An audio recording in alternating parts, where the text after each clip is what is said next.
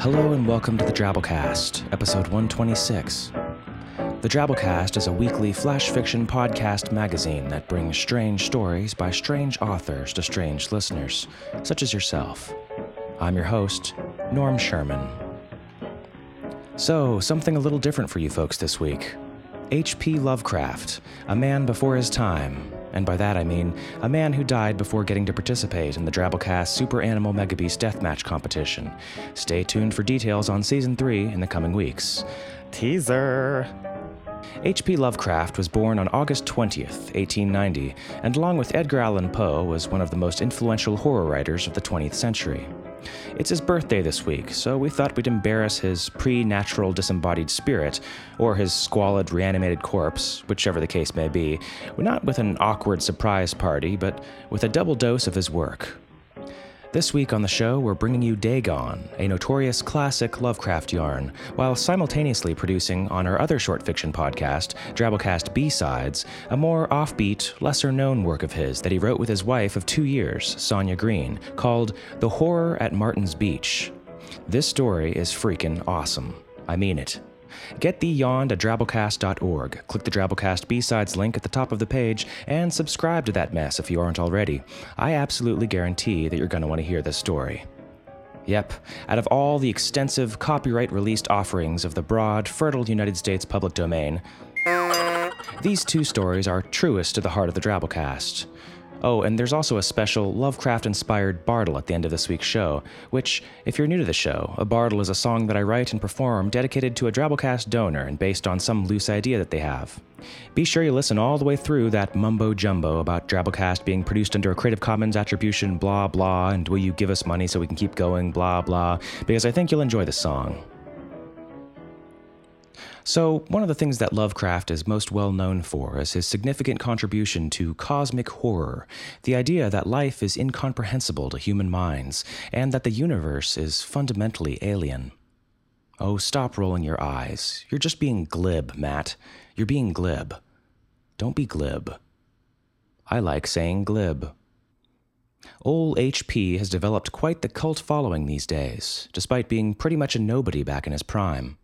Stephen King called Lovecraft the 20th century's greatest practitioner of the classic horror tale.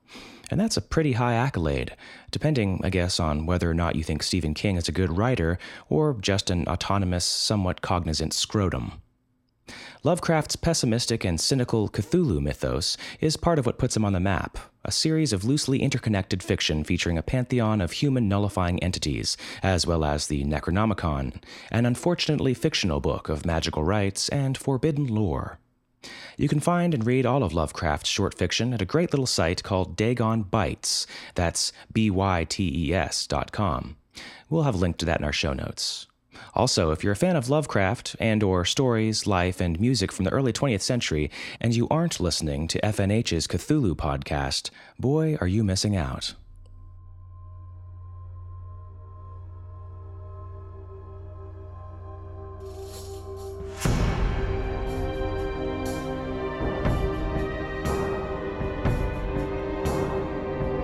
CthulhuPodcast.co.uk.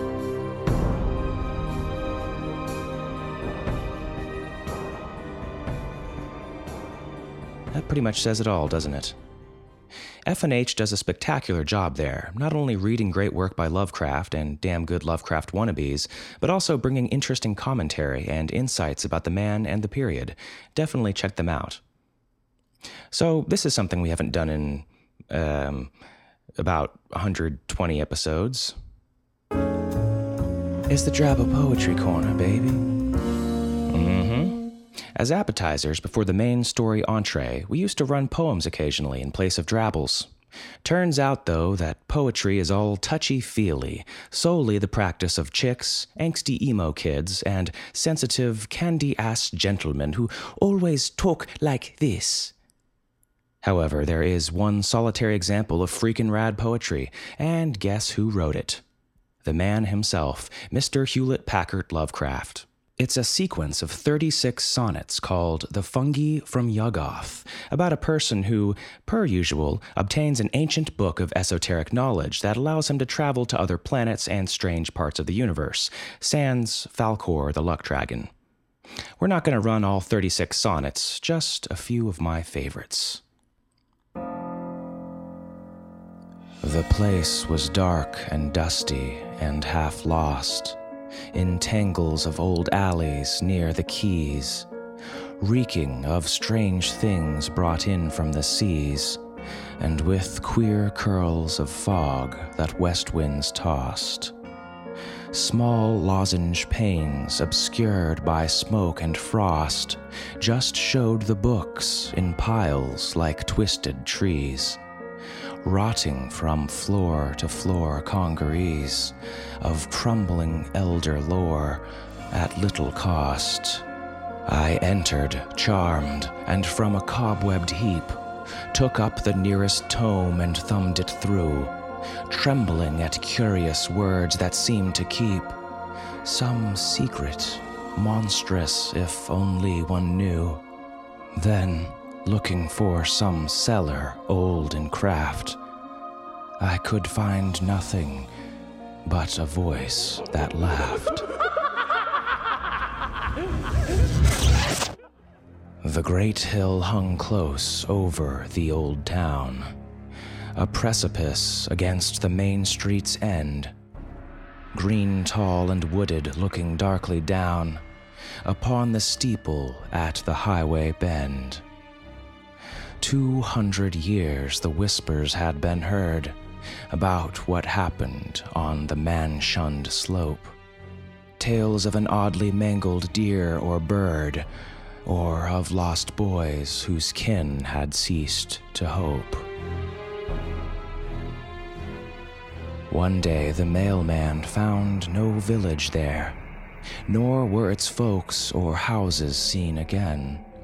People came out of Aylesbury to state, yet they all told the mailman it was plain that he was mad for saying he had spied the great hill's gluttonous eyes and jaws stretched wide.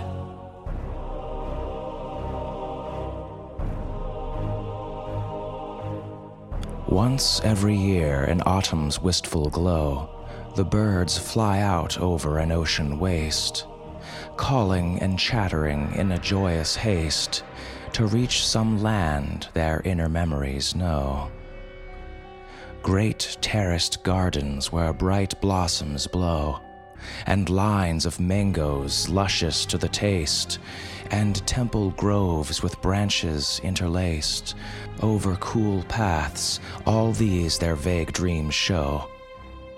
They search the sea for marks of their old shore, for the tall city white and turreted, but only empty waters stretch ahead, so that at last they turn away once more. Yet, sunken deep where alien polyps throng, the old towers miss their lost, remembered song.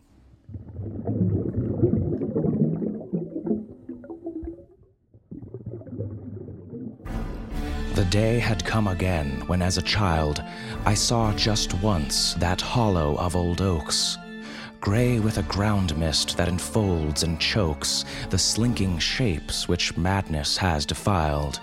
In that the same an herbage rank and wild clings round an altar whose carved signs involve that nameless one to whom 1,000 smokes rose eons gone from unclean towers appiled. I saw the body spread on that dank stone, and knew those things which feasted were not men.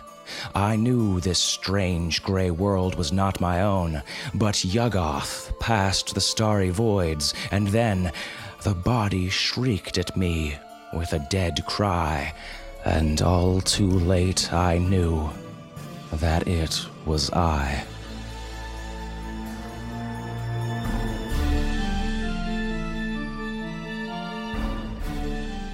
And and we teach our kids Shakespeare first because... Anyways, so on to this week's story. Dagon was written in 1917 and was one of the first stories Lovecraft wrote as an adult. It was first published in the November 1919 edition of The Vagrant, issue number 11. After reading Lovecraft's early work as a student, W. Paul Cook, editor of The Vagrant, encouraged Lovecraft to resume writing fiction.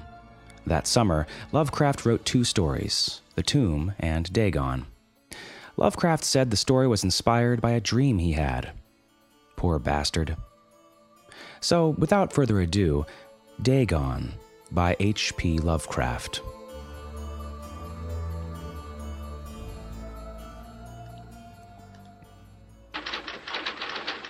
I am writing this under an appreciable mental strain, since by tonight I shall be no more.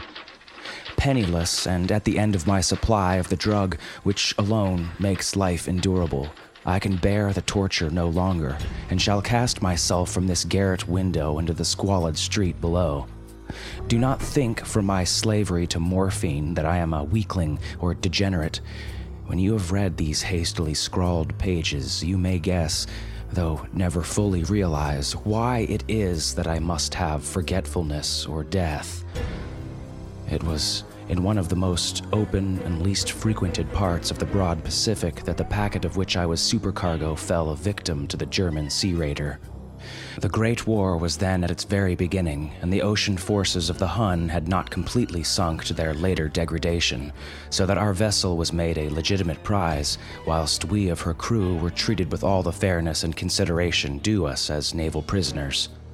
So liberal indeed was the discipline of our captors that 5 days after we were taken, I managed to escape alone in a small boat with water and provisions for a good length of time. When I finally found myself adrift and free, I had but little idea of my surroundings. Never a competent navigator, I could only guess vaguely by the sun and stars that I was completely south of the equator. Of the longitude I knew nothing, and no island or coastline was in sight. The weather kept fair, and for uncounted days I drifted aimlessly beneath the scorching sun, waiting either for some passing ship or to be cast on the shores of some habitable land. But neither ship nor land appeared, and I began to despair in my solitude upon the heaving vastness of unbroken blue. The change happened whilst I slept. Its details I shall never know, for my slumber, though troubled and dream-infested, was continuous. When at last I awakened, it was to discover myself half-sucked into a slimy expanse of hellish black mire, which extended about me in monotonous undulations as far as I could see, and in which my boat lay grounded some distance away. Though one might well imagine that my first sensation would be of wonder at so prodigious and unexpected a transformation of scenery, I was in reality more horrified than astonished. For there was in the air and in the rotting soil a sinister quality which chilled me to the very core. The region was putrid with the carcasses of decaying fish and of other less describable things which I saw protruding from the nasty mud of the unending plain. Perhaps I should not hope to convey in mere words the unutterable hideousness that can dwell in absolute silence and barren immensity. There was nothing within hearing, and nothing in sight save a vast reach of black slime. Yet the very completeness of the stillness and the homogeneity of the landscape oppressed me with a nauseating fear. The sun was blazing down from a sky which seemed to me almost black in its cloudless cruelty, as though reflecting the inky marsh beneath my feet. As I crawled into the stranded boat, I realized that only one theory could explain my position. Through some unprecedented volcanic upheaval, a portion of the ocean floor must have been thrown to the surface, exposing regions which for innumerable millions of years had lain hidden under unfathomable watery depths. So great was the extent of the new land which had risen beneath me that I could not detect the faintest noise of the surging ocean, strain my ears as I might, nor were there any sea fowl to prey upon the dead things. For several hours I sat thinking or brooding in the boat, which lay upon its side and afforded a slight shade as the sun moved across the heavens. As the day progressed, the ground lost some of its stickiness and seemed likely to dry sufficiently for traveling purposes in a short time.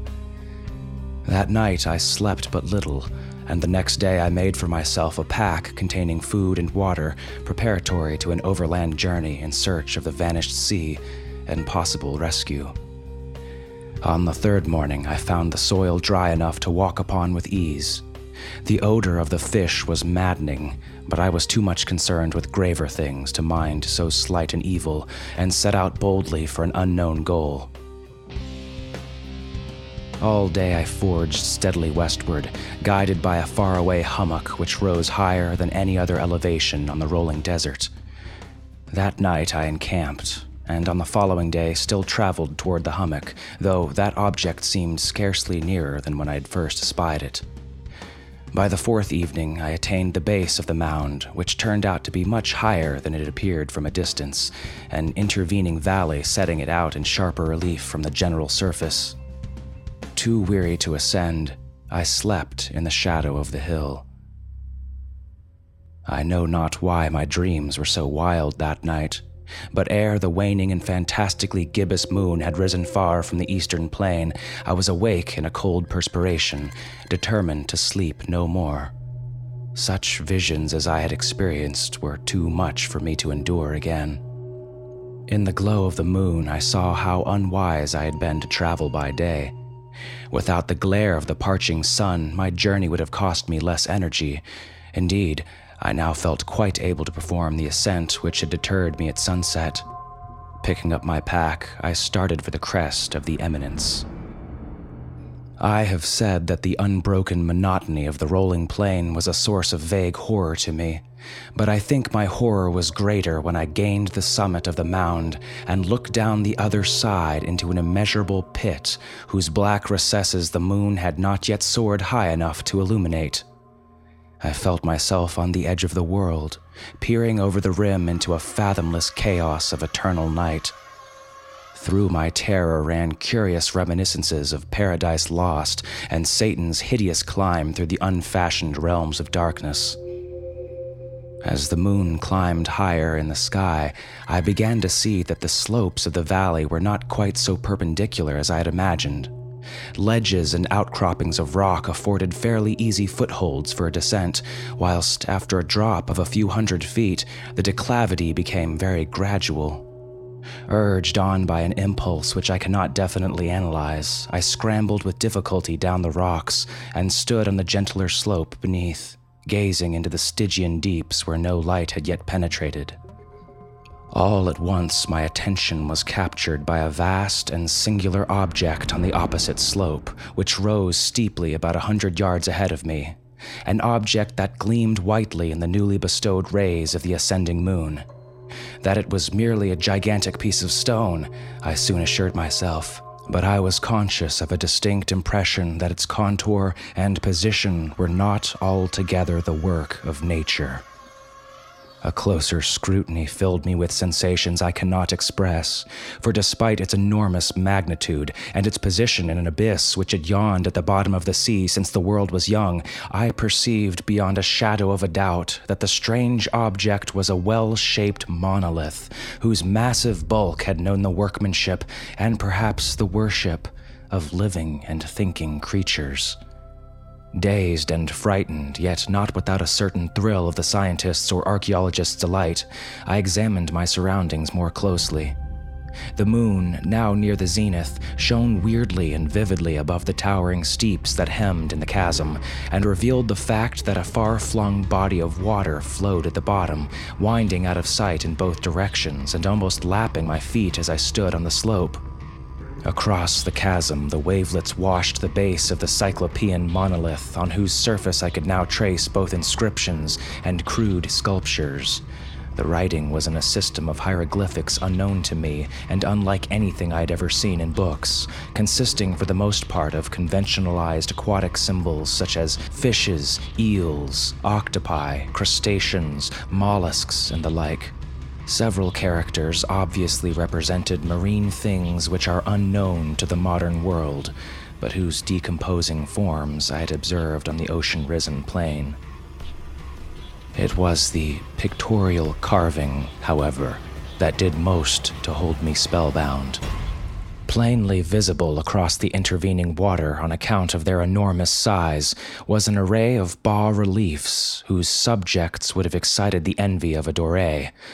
I think that these things were supposed to depict men, at least a certain sort of men, though the creatures were shown disporting like fishes in the waters of some marine grotto, or paying homage at some monolithic shrine which appeared to be under the waves as well.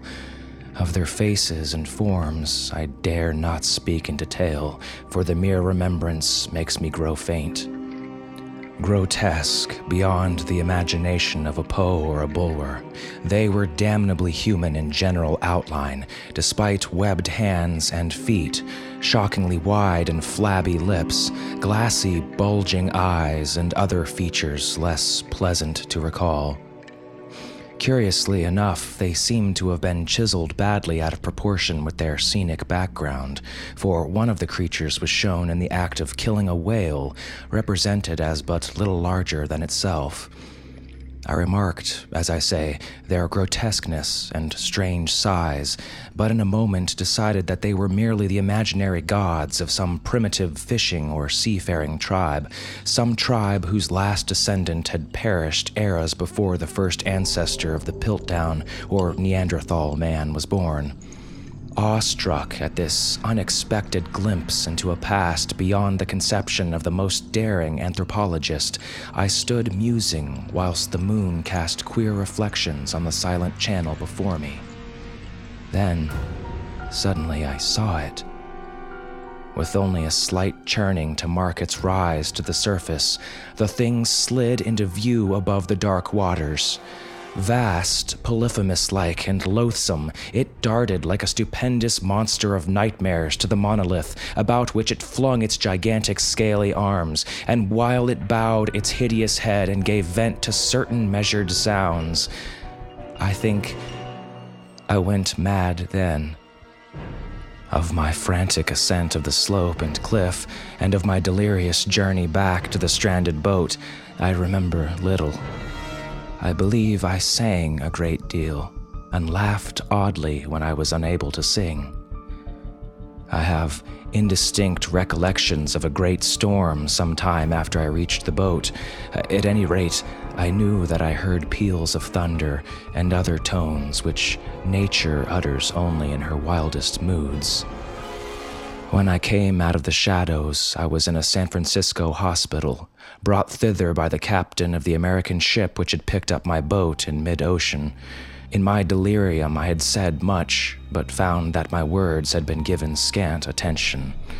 Of any land upheaval in the Pacific, my rescuers knew nothing, nor did I deem it necessary to insist upon a thing which I knew they could not believe. Once I sought out a celebrated ethnologist and amused him with peculiar questions regarding the ancient Philistine legend of Dagon, the fish god. But soon perceiving that he was hopelessly conventional, I did not press my inquiries. It is at night, especially when the moon is gibbous and waning, that I see the thing. I tried morphine, but the drug has given only transient surcease and has drawn me into its clutches as a hopeless slave. So now I am to end it all, having written a full account for the information or the contemptuous amusement of my fellow men. Often I ask myself if it could not have all been a pure phantasm, a mere freak of fever as I lay sun-stricken and raving in the open boat after my escape from the German man-of-war. This I ask myself, but ever does there come before me a hideously vivid vision in reply. I cannot think of the deep sea without shuddering at the nameless things that may at this very moment be crawling and floundering on its slimy bed, worshipping their ancient stone idols and carving their own detestable likenesses on submarine obelisks of water-soaked granite. I dream of a day when they may rise above the billows to drag down in their reeking talons the remnants of puny, war-exhausted mankind. Of a day when the land shall sink and the dark ocean floor shall ascend amidst universal pandemonium. The end is near. I hear a noise at the door, as of some immense, slippery body lumbering against it. It shall not find me. God, that hand. The window. The window!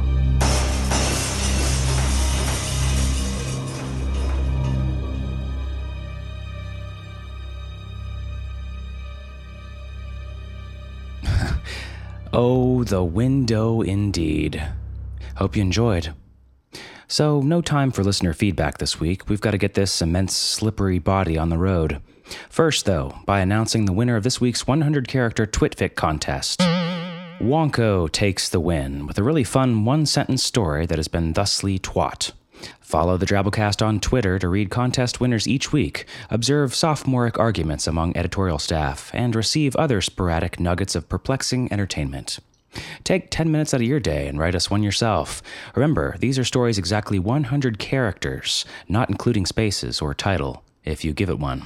You might just win. Twitfic submissions are mostly conducted in our cluttered, twaddling forum community under the topic Twitfic Drabble Contest. You can post your story there, where we will read it, or you can send it in to us at drabblecast@yahoo.com, along with any 100-word Drabble stories that you'd like considered, or stories under 2,000 words that you'd like considered for a feature story. Confusing enough for you? So, the kick-ass donor of the week is Tom Baker. Tom Baker's the man. Not only has he helped Drabblecast out with some hardcore IT issues, he's personally bankrolled many a Drabble story with his fiscal contributions. In fact, let me put it in more relevant, quantifiable terms. Tom's donations alone would have been enough to bring you the past 7 Drabblecast episodes, production and all. So let's all give his avatar a harmless, completely platonic and non-suggestive pat on the back. Ooh, saucy. There you go. Tom owns a company called Steradian Technologies, which makes guns for kids. Laser tag guns. Settle down, you freaking hippies. And he also owns Omega Music Technologies, which makes drums for people who can't drum. Ever played Rock Band? Pat that avatar, bitches. Check out his links in our show notes. He's a swell guy with some awesome jobs. Also, check out the Drabblecast fan archive he runs, with MP3s of all the episodes, bartles, and everything you could wish for from our awkward little podcast in easy-to-find, downloadable form. So, Tom wanted a song to christen the new building he just bought for his business, which just happened to be an old funeral home rumored to be haunted. In that regard, he wanted the music to have a little soul.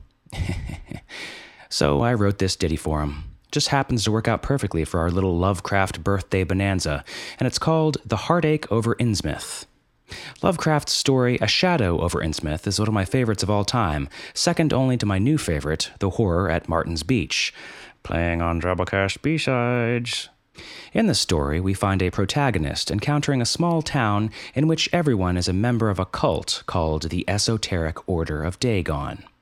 Apparently, the deal on the table with Dagon is, if you accept him into your heart, you get to mutate into a half-human, half-fish-frog chimera. Going once, going twice. Anyone? Bueller? If you like the song, you might just enjoy my actual CD, which you can buy for a meager sum by going to normsherman.com and following the relevant routes to Village. I tend to write songs from speculation and ideas. I get to thinking, I wonder what whale nipples look like. And then, before you know it, I've got a bluegrass song about milking humpbacks for cheese. I think that's why I like doing Bartles so much, because everybody's got absurd ideas they'd like cranked into songs and stories. Anyways, hope you enjoy the song. You can download it and rip it for free if you feel so inclined. You'll find a link in our show notes. Same goes for our show. Both are produced under a Creative Commons Attribution Non-Commercial No Derivatives license, which means don't sell it or meddle with it, just share it with your broskies. We appreciate any donations you can chuck at us through the PayPal link on our website. They pay authors for their creativity, help us license music, keep the website, and keep the show on the road. You can throw us a one-time donation or easily subscribe for $5 a month with no-hassle, guilt-free automation. Well, hey, that's our show. We'll see you next week. Until then, our staff is made up of co-editors Kendall Marchman, Luke Coddington, and yours truly, Norm Sherman, reminding you that the old ones were, the old ones are, and the old ones will ever be. Words were all blurred when sloke. In the dark corner table sits Lance Fernandez. I met this girl, and I really thought she was the one, you know? But then she joined this esoteric cult, and everything started to change. I felt like I hardly knew her anymore, with all the chanting and late-night rituals, the sudden appearance of gills above her clavicle. I told her one night, "Baby, I'm sorry, but it's either Dagon or me." And she made her choice. I was the new kid in school, a first-year freshman theosophy major at Miskatonic U, wandering through my life in a daze there until I met you. And your bulging, watery eyes felt like I was tied down with my insides hanging out like a human sacrifice. I asked you on a date in a croaking guttural whisper. You said, "Pick me up at 8. I remember how your hair and your spine curled and your shambling gait. Baby, you had me from the start, and I don't care about your ancient, hideous gods. They'll never keep us apart. 'Cause you're my quasi-ichthian angel, you're my half-amphibian queen. You're the overlord of my universe, you're the tormentor of my dreams. You're my starry-eyed, web-foot wonderful, you swallow my sanity. You're my fish frog sweetheart, baby, let me be your filthy, gibbering lunatic priest.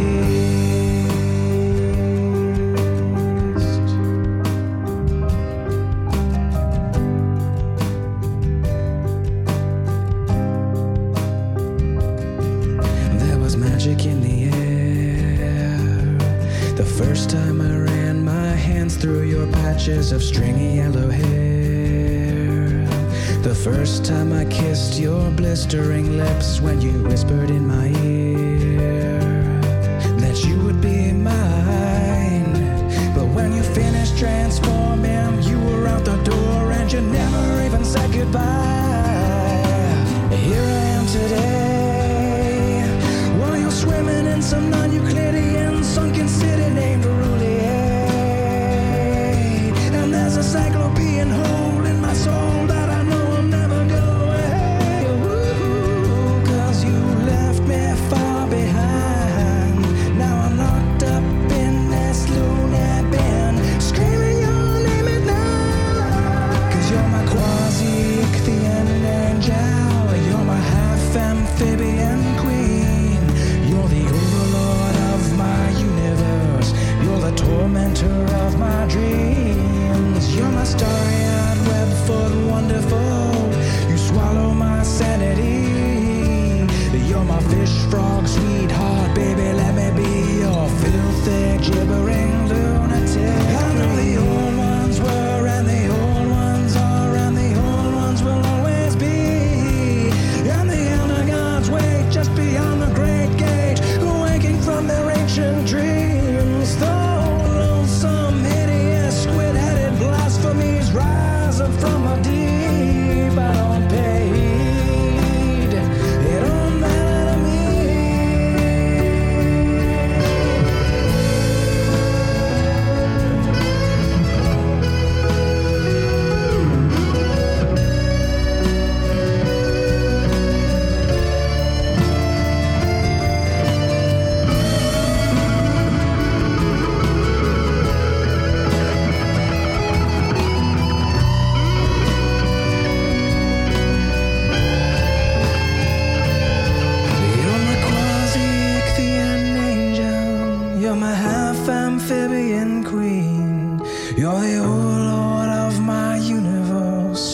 tormentor of my dreams. You're my story and web for the wonderful. You swallow my sanity.